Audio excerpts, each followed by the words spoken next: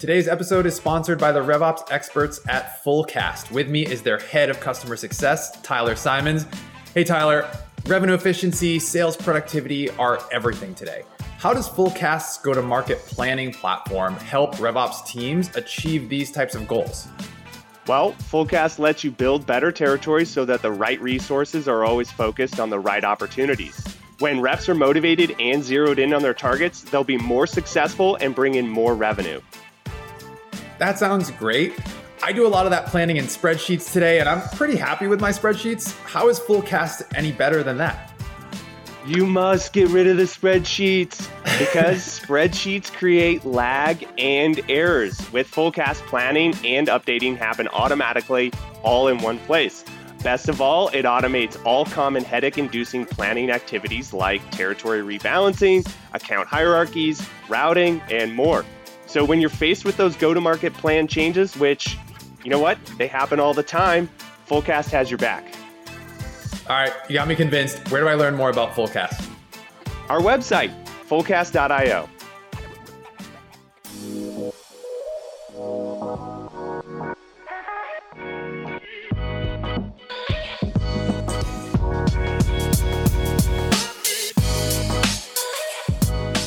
Hey everyone, welcome to Operations, the show where we look under the hood of companies in hypergrowth. My name is Sean Lane.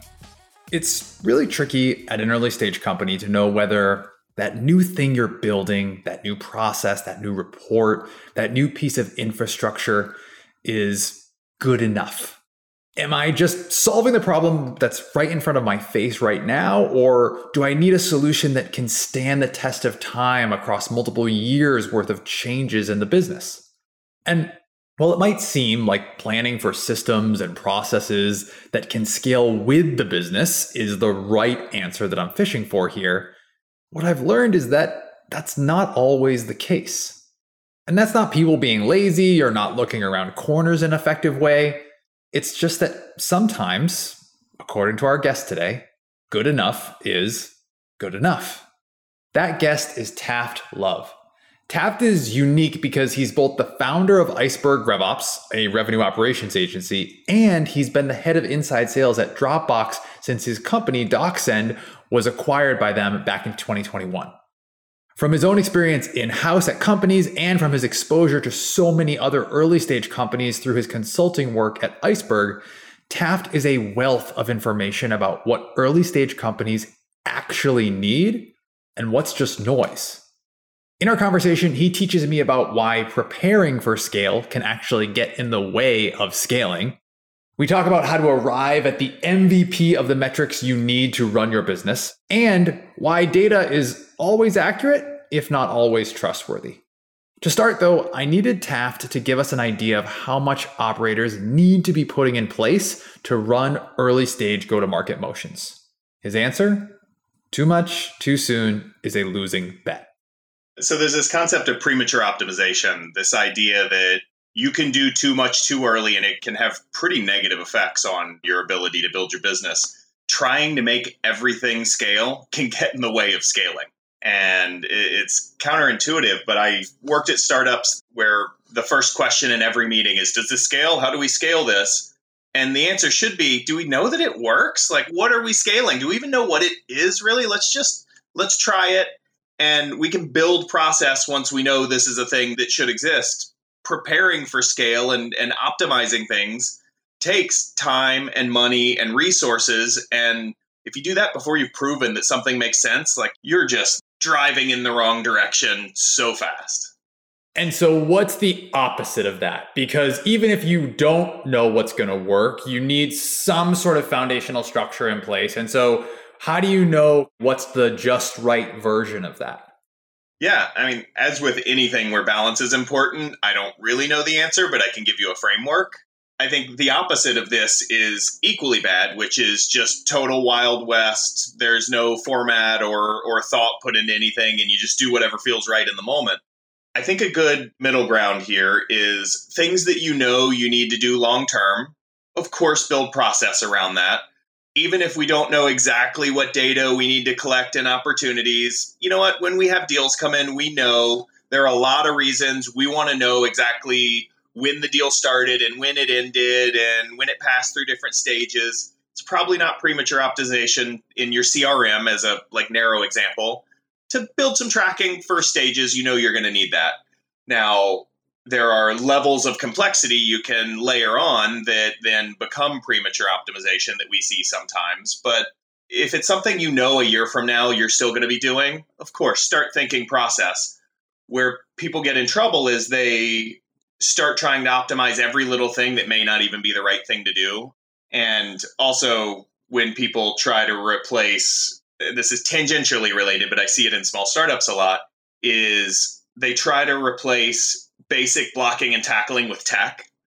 And an example is we had a client a couple of years ago. He came to me and said, okay, so I want you, whenever a rep puts in an opportunity, if the close date is more than X days out, I want you to reduce the amount by this. And if their close date is within 30 days, I want you to put it 45 days out further, and just trying to build for scale and to circumvent having to just do basic blocking and tackling and have a clean pipeline and teach the team to treat the CRM like a CRM and not a trash heap. And those are examples of things where I see people that's a combination of premature optimization and running in the wrong direction. As always, it's about finding that delicate balance. Taft is telling us you can't possibly optimize every part of your processes when you're still a super early stage company and you haven't even proven how your go-to-market will work or evolve. At the same time, you don't want a complete free-for-all. It's important to emphasize his point that preparing for scale can get in the way of actually scaling. This is where operators can get a bad reputation. If you're just putting in process for process's sake, you're probably running in the wrong direction that Taft is talking about. What I like to think about at this stage of maturity is, can we identify the key milestones of a funnel and count them? These are the truly foundational pieces, and then you can build from there. And as you go through your funnel, Taft says that you should look at it as if you were the customer going through the customer journey, not the sales team, which might be hard to do depending on your previous experiences as an operator. If you're coming from a really mature company, or maybe you just lack the experience at this early stage, how do you start to attack this problem?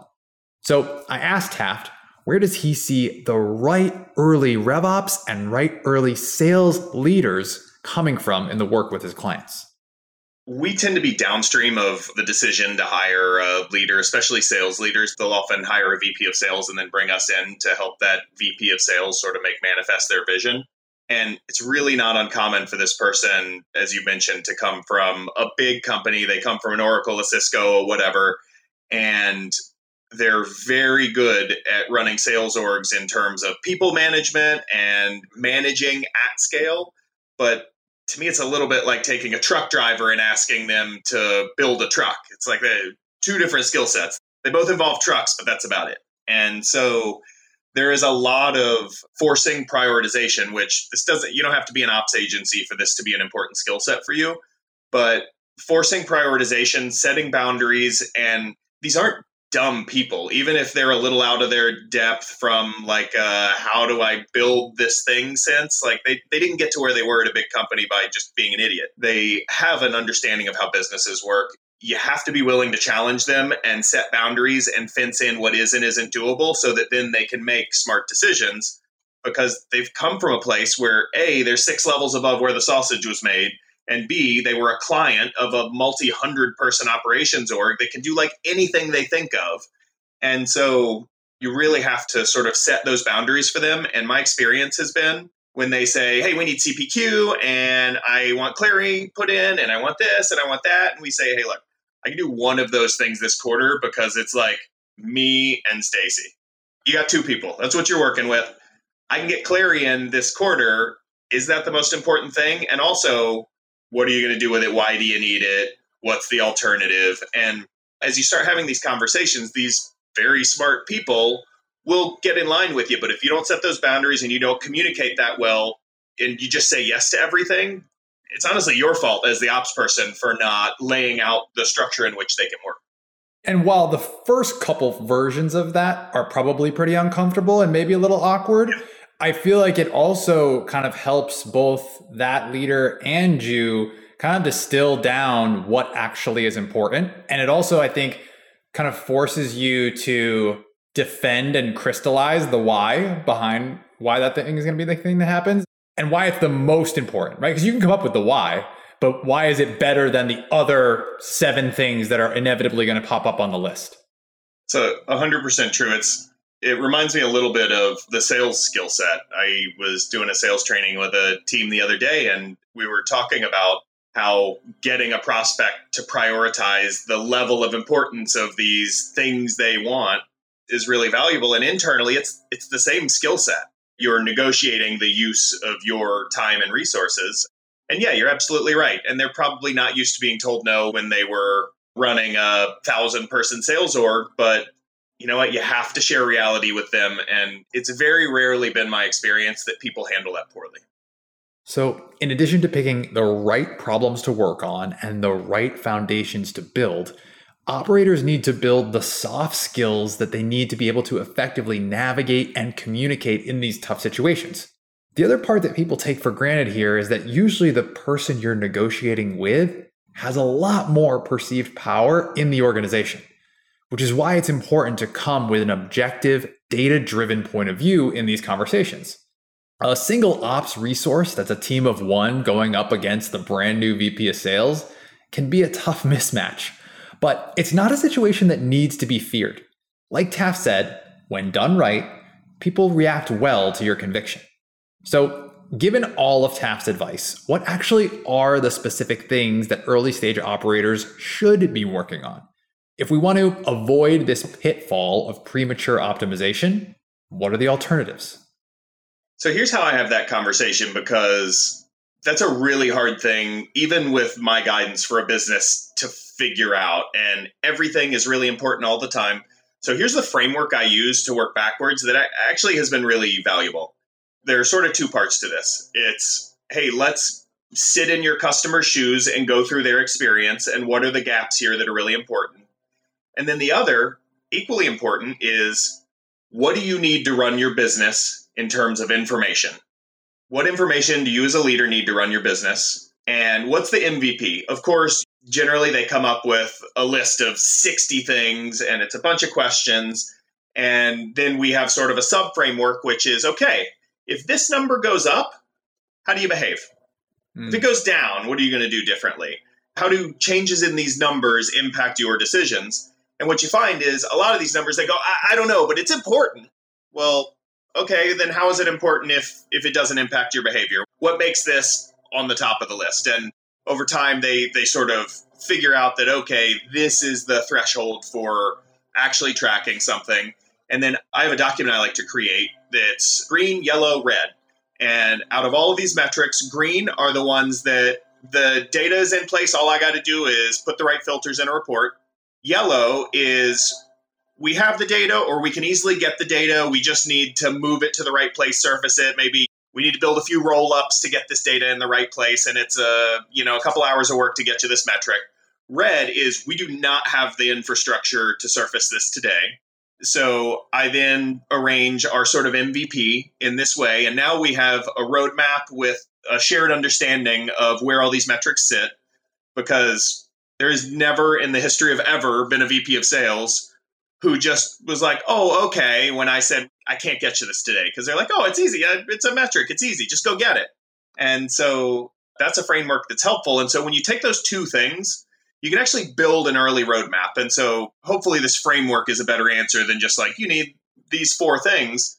These are the questions you ask as an ops professional, or as a CEO who's building her sales team out herself, or as a VP of sales who's new and has like a Salesforce admin and no strategic ops function.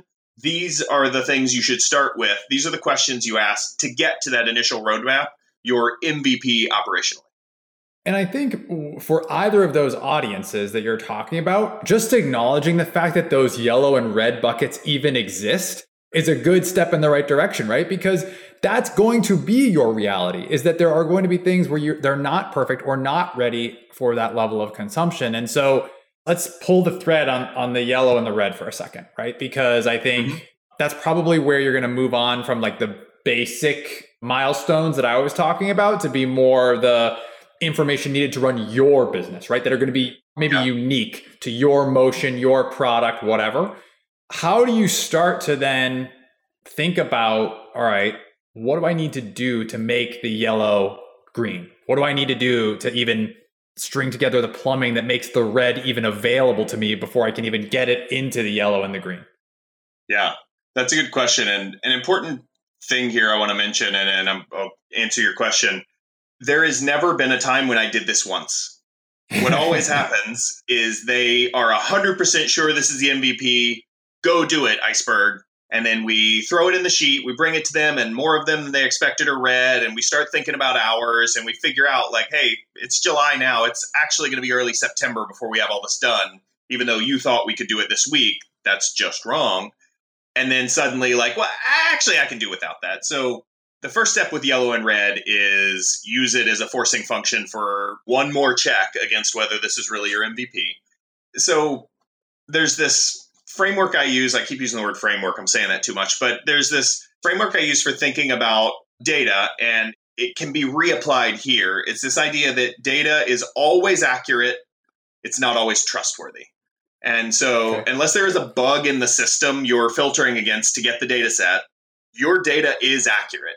And so when you go run a report in Salesforce and people say, like, its data's wrong. No, it's accurate. It's not trustworthy. There's some reason it's not passing the sniff test. And so the things that must be true for data to be trustworthy are, first, the filters in the report have to actually mean what you think they mean. And then below that, the structure of the data, the architecture, has to actually work properly to surface the data in a manner that's trustworthy. Then below that, people have to be doing what is expected of them with that data. They have to be inputting it properly.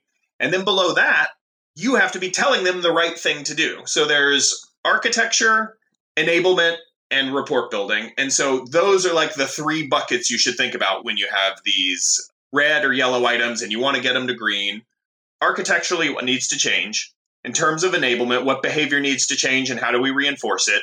And then the most simple one is, how do we actually build the report to surface that? So this is actually where the name Iceberg came from.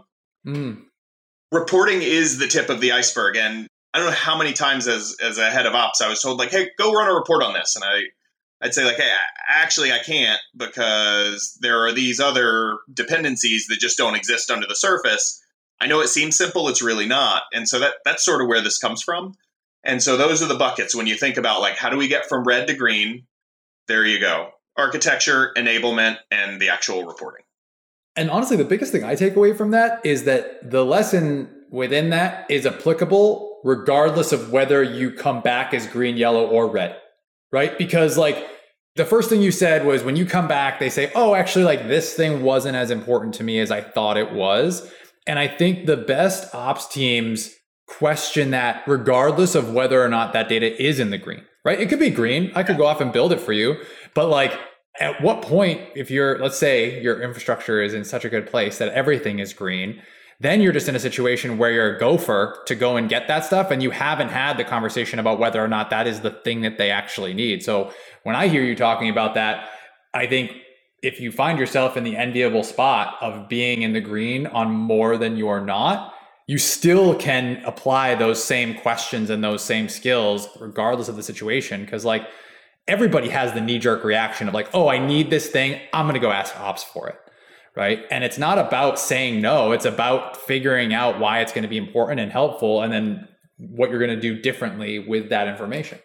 It's funny because we're talking about early stage sort of startup operations. There's this story I tell, and I tell it to, like, new consultants at Iceberg and sales leaders who are curious about, like, how to work with an ops team.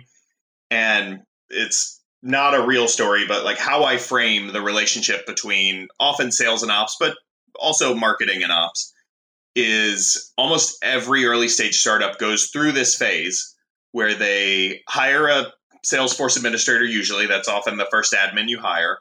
You unknowingly turn them into your head of ops. And so you assign a tactical resource, a strategic mandate, and then, because they're often young or new or for whatever totally appropriate reason, lack the confidence to tell the big bad VP of sales no.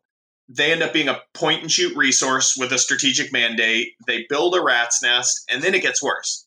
Because then what happens, and you've probably seen this before, is things start to break, but they don't know why they're breaking. VP of sales doesn't know why they're breaking. Sales team doesn't know why they're breaking. So then they become the hero by firefighting when the fire they started without even realizing it. And startups will spend 1 or 2 years in this like shit tornado of firefighting without realizing that the issue here is you don't have anybody slowing down the cycle. And so often that's where iceberg comes in, and we step in and go, oh my God, everybody stop. No, we're building nothing. We got to figure out like where the fire even exists. And so that happens over and over. I mean, I love that story, and you and I could do a whole episode just on that. But I think the thing that you're making me realize too is that story, that formula or sequence of events rather, is why you end up with ops being viewed in a certain way, or why you end up with just like these burned out Salesforce admins or these burned out ops folks who are viewed as a support function and not as a strategic partner. Because if you don't have the luxury, which again, to your point, most of these folks through no fault of their own don't often have, to be strategic and thoughtful and really plan ahead at the beginning, that place is inevitable, right? And then it's really hard once it gets baked into the DNA of a company to reverse that, right? Like I talk to my team all the time about like, you have to manage the perception that your internal customers have of you and of the ops team. And that's not like in a politicky way. That's in like you have to prove value and for them to see you as a strategic partner. Otherwise you're toast, right? You're going to get sucked into that point and shoot thing that you were mentioning before over and over and over again. 100%. And it happens everywhere. It's like as old as startups, that story.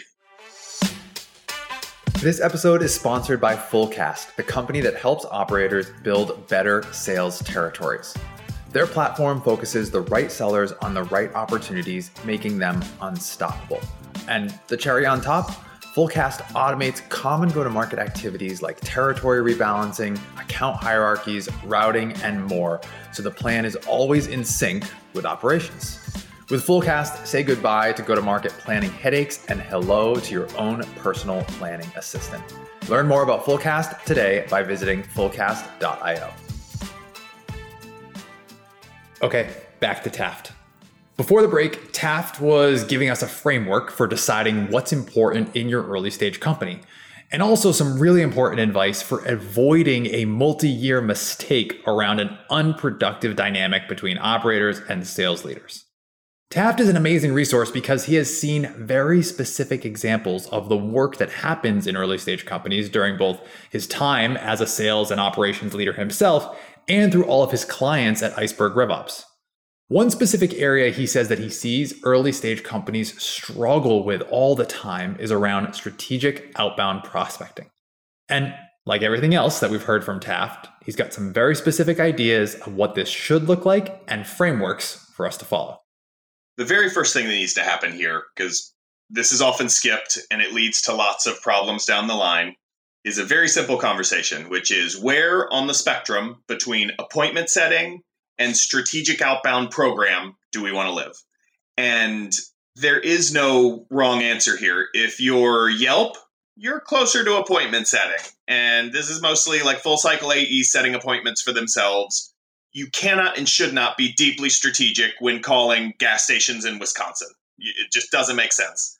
They're worth $1,500 each. You just got to have a list and start calling. And similarly, if you're supporting a senior enterprise rep at SAP doing $1 million deals, call lists are not your friend. And so what you have to do first is place yourself on here. And a lot of companies are sort of in the middle. Companies tend to consider themselves further to the right than maybe their operations would indicate, closer to the strategic outbound thing. So let's frame this conversation around strategic outbound. I don't think there's as much of a mystery around calling down lists and setting appointments. Sure. That's a thing you can outsource. It's maybe not impossible, but I don't think I've ever seen somebody successfully outsource a strategic outbound program. So let's assume you're building that. Some basic assumptions here are you have an average year one deal size of maybe like 50K in ARR, something like that. That's a sort of good floor for above this. Yes, it makes sense to invest pretty heavily in sales, getting new customers. And so one of the problems you run into in this world is, unlike on the other side of the spectrum, where activities are your funnel, you have 100 people, you're calling each of them twice, 200 calls is 100 prospects. It looks very different on the other side. Similarly, on the low complexity end of this spectrum, your hardest workers are often your best performers. The people who are just like smoking 150 dials more than everybody else every week are probably your top performers. The further you go to the right, the less true that becomes. The more you end up with some really confusing data around like, this guy's making 200 calls a week and hadn't gotten a meeting this month. And she is like, I don't even know what the hell she's doing, but she got 3 meetings and $500,000 in pipeline last week. Like, what's going on? Mm-hmm. Mm-hmm. And so this is a place where you got to be a little more thoughtful about how you build it, how you measure it, how you run it. It's just totally different. And people don't think about the spectrum and they call it all outbound. And that's why I made the distinction between like appointment setting and strategic outbound prospecting. Taft's distinction there makes total sense. I don't know about you, but I have totally been in this situation that he's describing where there's a person putting in a ton of activity and yielding nothing. And the person doing very little activity is yielding the most results. And I'll admit, I've certainly been guilty of looking at activity levels over the years and saying, well, this is why this person isn't being successful. Running an SDR team or a sales team that's heavily reliant on outbound prospecting is one of the hardest things to do in a software business. So what does Taft find to be the common traits of companies doing that strategic flavor of outbound prospecting well? So the first thing I see in terms of people doing it well is clearly defining what it means to go outbound. And I know that sounds silly. You're probably thinking like, well, you call somebody that doesn't know you, you're going outbound. But I actually like a little more specificity and a more prescriptive approach here. So you should define what is the minimum effort that places somebody in your outbound funnel. Because imagine you're prospecting into the Fortune 500. Should we consider it an outbound effort if you send 1 email each to 3 people? Like, I don't think so. I think that's a pretty easy one to say no to. And of course, you have to decide for your company what the correct answer is. But I've always used a standard, like at Smart Recruiters when I ran sales development there. You are beginning to prospect once you have 5 people who have received 2 touches from you each. They are now in your funnel. And if you haven't done that, you don't get credit for even having approached that company. Because these are 6 and 7 figure deals. Like, that is bare ass minimum. And so once you make this definition, now you can start asking the question, how many companies have you started approaching? Once you know how many companies people have started approaching, you have your denominator for your outbound conversion rate, which companies tend not to pay much attention to. If you go log into Outreach, I'm sure like 3/4 of the people listening here have Outreach. You go log into Outreach and you go to the reporting section and there's a nice funnel and it's beautiful. It's got like how many people have been sequenced and how many of you called and how many have responded and how many meetings have you gotten. We're not talking about companies there. And if you're selling into the Fortune 1000 or whatever and you have a small total addressable market, you actually need to know how many companies that means. And especially if you're prospecting deep, and in a world where you have people taking slightly different approaches, like somebody Rolodex selling and they do the minimum 5 people per company, and then somebody doing true, like cold, hard outbound, dropping 30 people from this giant company into sequences and calling them, that contact funnel becomes a lot less meaningful to you when you don't know how many companies are in it. And so I'll pause here. Any clarification that might be helpful? I know I'm going fast. No, this is great. And I think the thing I hear when you talk about knowing those companies as opposed to the context is like, it's at bats, right? Like, how many at bats do you actually have a shot at whatever your outcome may be, right? Booking a meeting, getting that first demo, whatever you're looking to do, like your denominator, regardless of how wide you go or deep you go inside those companies, does not change, right? Like that's your cohort that you can pull something from. And ultimately, like when people think about that funnel you were describing, the conversion rates in that funnel, I think, are a little misleading, right? Yeah, absolutely. We sell to companies and not people. So the conversion rate of people is, yeah, you're right. It's absolutely misleading. It's perfectly reasonable on the other side of the spectrum where 2 calls is 1 person and 1 person is a company. Great. You don't need to go any deeper than that. But on this side, yeah, and what I've seen is these companies, because I don't think a lot of people have adopted this paradigm, they don't think about the world in this way. They're still using the other end of the spectrum's metrics to measure something completely different. This isn't apples to oranges. This is hippos and light poles. This is like so different. So let's say then I've got my definition right, and I've said, okay, 5 people, 2 touches each starts you in the company at bat count, right? Yep.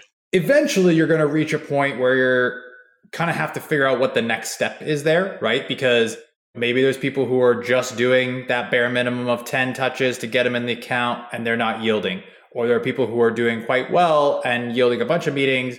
How do you start to like move from the quantity to the quality within that outbounding motion to actually make sure that you can coach those teams that you've led to yield the outcome that you're looking for on that strategic outbounding side of things?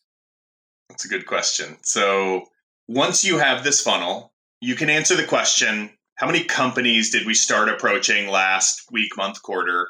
You can answer the question, how many companies are in our funnel right now? And over time, you get a bunch of historical data. So you can start to say, hey, on average, how many companies do we need to put in our funnel to get 1 qualified sales opportunity? And now you can start breaking it down and saying, hey, when we get a qualified opportunity, what's the average number of people we've added to the funnel? And what's the average number of activities, calls, and gifts, and emails we've sent? And then you can start to slice it by program, by team, by person. And as with any data out there, you're going to struggle to get like perfectly clean answers. But what you will understand is you can spot hotspots and say, hey, Sarah has 13% conversion rate. Every 6 or 7 companies she approaches, she gets a meeting. Holy shit. And Steven, he's got a 2%. He's burning 50 companies to get us 1 meeting. And now you can go start to dig in and compare and say like, hey, Sarah, how many people is she adding every time she approaches and how many people is he? The times when she was successful, what do these metrics look like? What about for him? So once you have this funnel and some basic metrics tied to that funnel, you can start asking questions that in this world are much more valuable to understand than just like who made how many calls. Because I can tell you from tracking this for years now, you will get no clarity from looking at just how much effort people are putting in. Take a minute to let that sink in. If you're doing this brand of strategic outbound prospecting, you will not find a correlation between effort and outcomes. It's an easy lesson to forget when things aren't going well, but no matter how many times I make this mistake, the answer doesn't change. You will not find a correlation between prospecting effort and outcomes. Frustrating, right? So what instead should we look at? And based on everything that Taft has already taught us in this conversation, we have to ask, is the data we want to look at actually available to us? Is it red, yellow, or green from his exercise? So for this data, I've done this twice. I've done it 2 different ways. And I'll take you through the first and then the second one, which was successful. The first was at Smart Recruiters. We decided, hey, we got to look at this through the lens of companies. How the hell do we do that? And as I started digging, I realized, well, a sales team's data is like basically all on the opportunity object. It's pretty easy. You can find out your win rate on the opportunity object. With one object tells you so many things. With outbound, you're spread across 5 objects. And so you've got contact, account, your 2 activity objects, and your opportunity object. You have 5 objects that all this data is spread across. And Salesforce, for all it's good at, is not very good at helping you understand how these objects in aggregate relate to each other. You can click from the activity to the associated contact to the associated account. What you can't do is ask Salesforce without code or an app, hey, how many contacts have I called against this account? Put the number in this field. It cannot do that out of the box. And so what we did was we went and found this tool called Rollup Helper. Passage Technologies makes it. We built a bunch of rollups, and it literally counts the number of records that meet certain filters. So how many times have we created an activity against this contact that has call as the type? This is how many times we've called them, and it puts a number in a box. And you have to do a bunch of these to roll up to get the concept of activation and date stamp, like when it was activated. And so we built a bunch of roll-ups, started running this program, and it worked really well for like a month. The Rollup Helper, the problem is when you want it to answer a question about activities, it checks every activity in the entire Salesforce and then puts the numbers in the fields. And so an outbound team like Smart Recruiters with like a dozen outbound reps dialing and emailing all day, it didn't take long for like one of these roll-ups to take 5, 6, 7, 10 days to run. So now my data is weeks and months old, literally a few months into it. And so I decided this was a problem we're solving. It's a problem nobody's paying attention to, which maybe it means it's not really a problem, but I don't think so. It has really helped me in building outbound programs to have this data. And so I went and built it. So the two choices that actually work are, one, if you have a data warehouse that you can dump this data into and somebody who can write you the SQL queries, you can do it that way. You don't have to spend money. You don't have to pay me to get this. The other way is a purpose-built app that you can pay me to get and install in Salesforce and start using. So you have two paths here, but there is no other reasonably doable path in Salesforce, unfortunately, because Salesforce was built before modern prospecting and how we think about marketing and selling, as evidenced by the fact that lead exists. It was built before the current go-to-market strategies existed, I guess. Yeah, and I think it's one of those things where as an ops team, you can kind of throw up your hands a little bit and say, man, like, how is it something that someone hasn't solved before, or why is this thing that I need so hard? And so I think whether it's through your version, through the data warehouse version, like just knowing that that's the formula to do it. I've faced really similar challenges, even just thinking about the opportunity, right? Like with the opportunity, when you think about, particularly the contacts and event stuff you're talking about, Salesforce and even the related tools, even the Gongs of the world, like don't do a good job of saying, look, I know my win rate goes up by a significant amount after X number of calls. I know my win rate goes up by a significant amount after Y number of contacts are involved in those calls. And I know it goes up when I've got a VP or an above.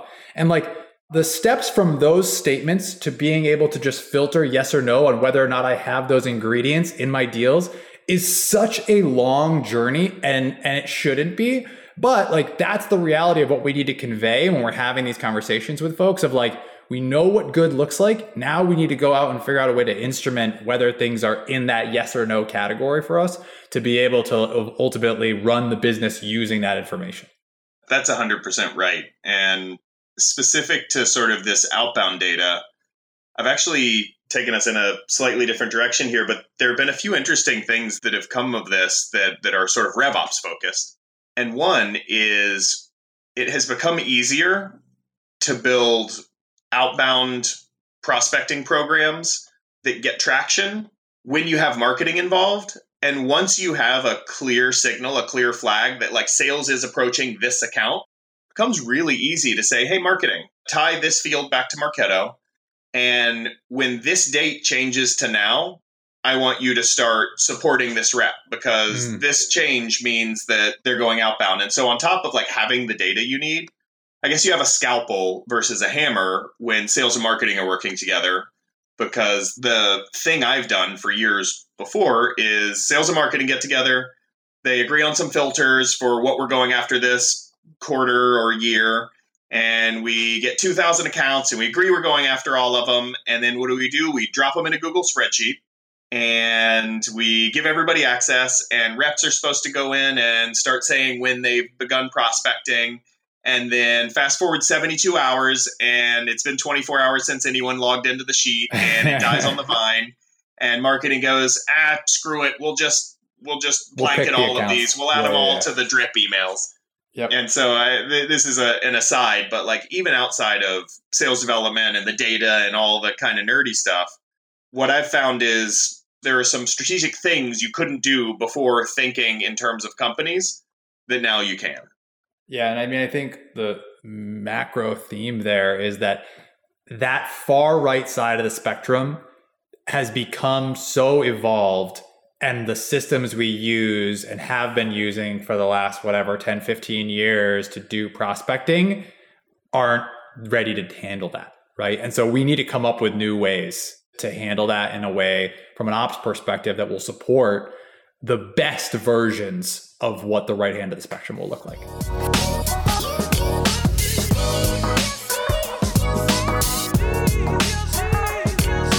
Before we go, at the end of each show, we're going to ask each guest the same lightning round of questions. Ready? Here we go. Best book you've read in the last 6 months? So I went back and read The Little Red Book of Selling. I believe Gitomer is the author, and this is not ops related or anything, but it's the best one I've read. It takes me back to like the basics of what being good at sales is all about. And it's a philosophy book as much as anything else. And it boils down to be an expert, be helpful, and have a mindset of plenty. So awesome book. Love it. Favorite part about working in ops? Oh, man. I'm going to be actually honest here. This is the wrong answer. Please. When I'm talking about strategy and being strategic. I really like solving weird problems that other people struggle with. I really like getting into the weeds, and it's also the thing that makes a lot of ops people not good ops people. So I shouldn't say it out loud, but that's my favorite part.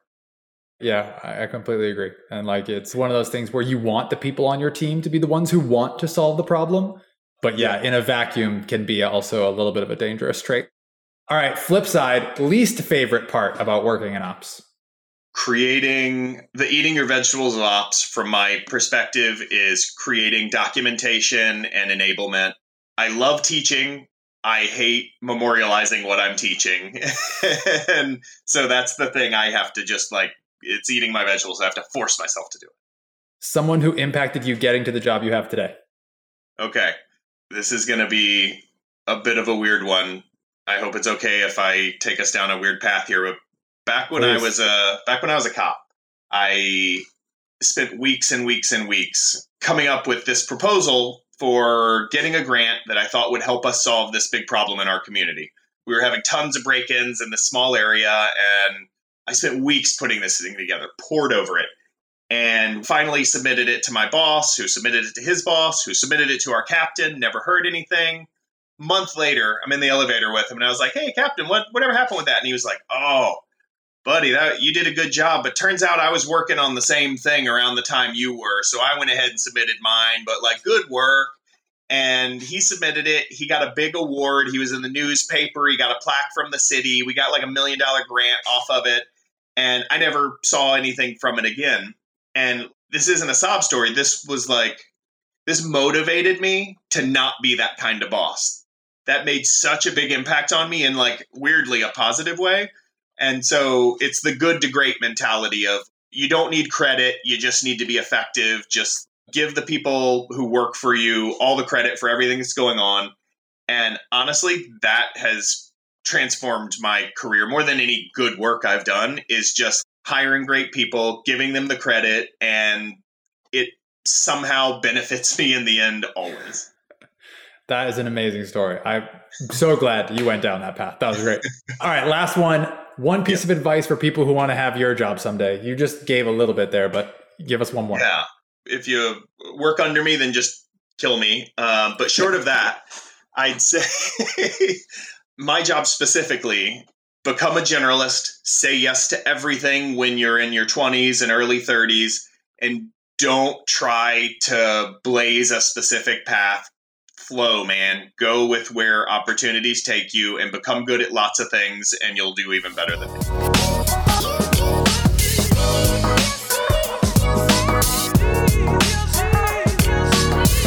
Thanks so much to Taft for joining us on this week's episode of Operations. If you liked what you heard, make sure you're subscribed to our show so you get a new episode in your feed every other Friday.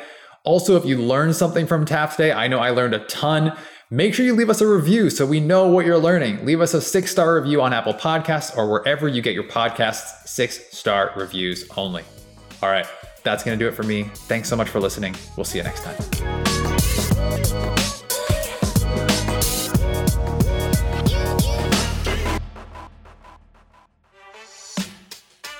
Today's episode is sponsored by Fullcast, your go-to-market planning platform. If you've ever spent hours or days building territory and quota plans only to have them be out of date the second the reps hit the street, you need to check out Fullcast.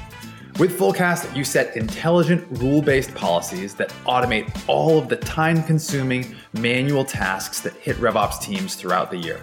With virtually no effort, operations will always seamlessly align with your plan. Learn more about Fullcast today by visiting fullcast.io.